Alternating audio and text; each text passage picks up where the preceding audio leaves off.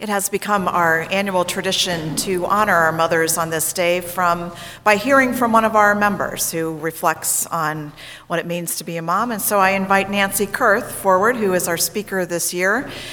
We also, come on up, Nancy. We also, Diaconate makes an offering on behalf and in honor of Nancy this year, and she chose Pillars to be the recipient of that grant. So thank you and welcome, Nancy.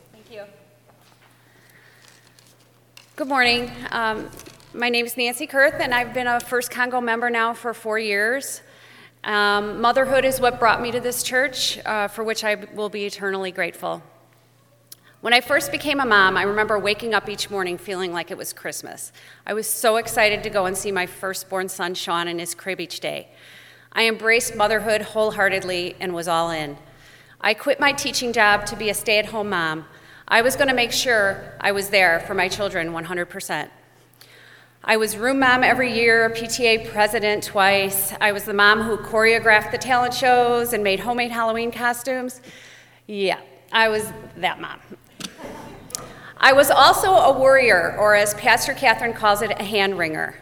I was going to make sure to protect my 2 children, Sean and Allison, every step of the way. There wasn't a problem they could throw my way that I couldn't fix. Until I couldn't.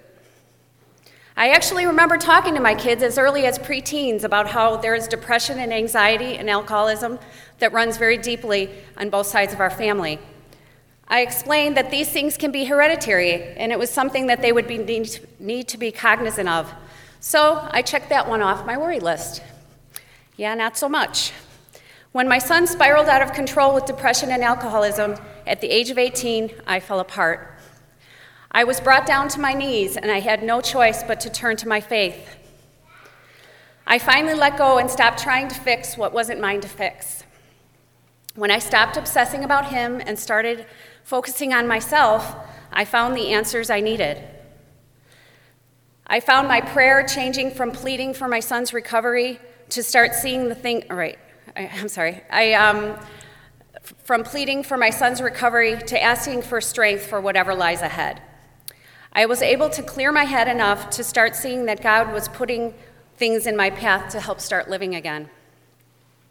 Pastor Rich was in my spin class, where we got to know each other. He said his door was always open. I took him up on that many times, and I still do today. I met Catherine at the park, and we hit it off instantly. I went to my first service here, and Meredith's sermon was about depression, and it was extremely relatable to me. Rich's wife, Claire, helped me through my ordeal with breast cancer. So here we are now. My son has been in treatment 6 or 7 times. There's been much progress, but it still remains a struggle. My husband and I have full custody of our 3 grandchildren, ages 7, 4, and 3. I've heard it said, do you want to see God's sense of humor? Make plans. This was not what we would have planned at 53 years of age, but we are embracing our journey. Parenting the second time around allows for a completely different perspective, for which I'm grateful. We don't sweat the small stuff because we actually know what the small stuff is second time around. For example, we don't worry that the kids only have 4 or 5 foods in their repertoire because we know that will change. I let them jump in puddles and play in the mud. I let them pick Halloween costumes from our dress-up box. I don't feel the need to put them in every activity in hopes of finding that sport that will provide them their scholarship. It's more important that they become in activities to form long-lasting friendships. The Sportsmanship Award beats out the MVP any day in my eyes. I will let the kids feel consequences of their actions instead of protecting them. I won't jump too quickly to rescue them from forgotten homework, lunches, gym uniforms, and such. Most importantly, the second time around, I'm not going to do it alone. I'm going to go with the saying that it takes a village, and this is my village. I can't say enough good things about our church, preschool, and Sunday school, all who are helping to guide these little minds and souls. A shout out to Erica Aleto, who has been sharing her child caregiver with me. Miss Vicky is a gift sent straight from heaven.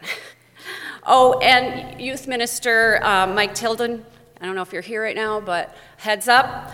I may be putting you on speed dial when it comes around to those teen years again. I'm a little apprehensive about that. I was on a walk with my son a few weeks ago, and I said, I know there is a lot of guilt and shame related with your disease, but I have to tell you, I am a much stronger person and a better version of myself because of your journey. If things were different, I may not have found all of my Al-Anon and Alateen family, my amazing church, preschool, Sunday school, and my beloved moms in faith. I have an incredible bond with my daughter Allie because we have lifted each other up in very dark times, and we just get each other. My husband Bob and I have had the bonds of our marriage tested time and time again, and the bonds have not been broken. This church has brought us closer together.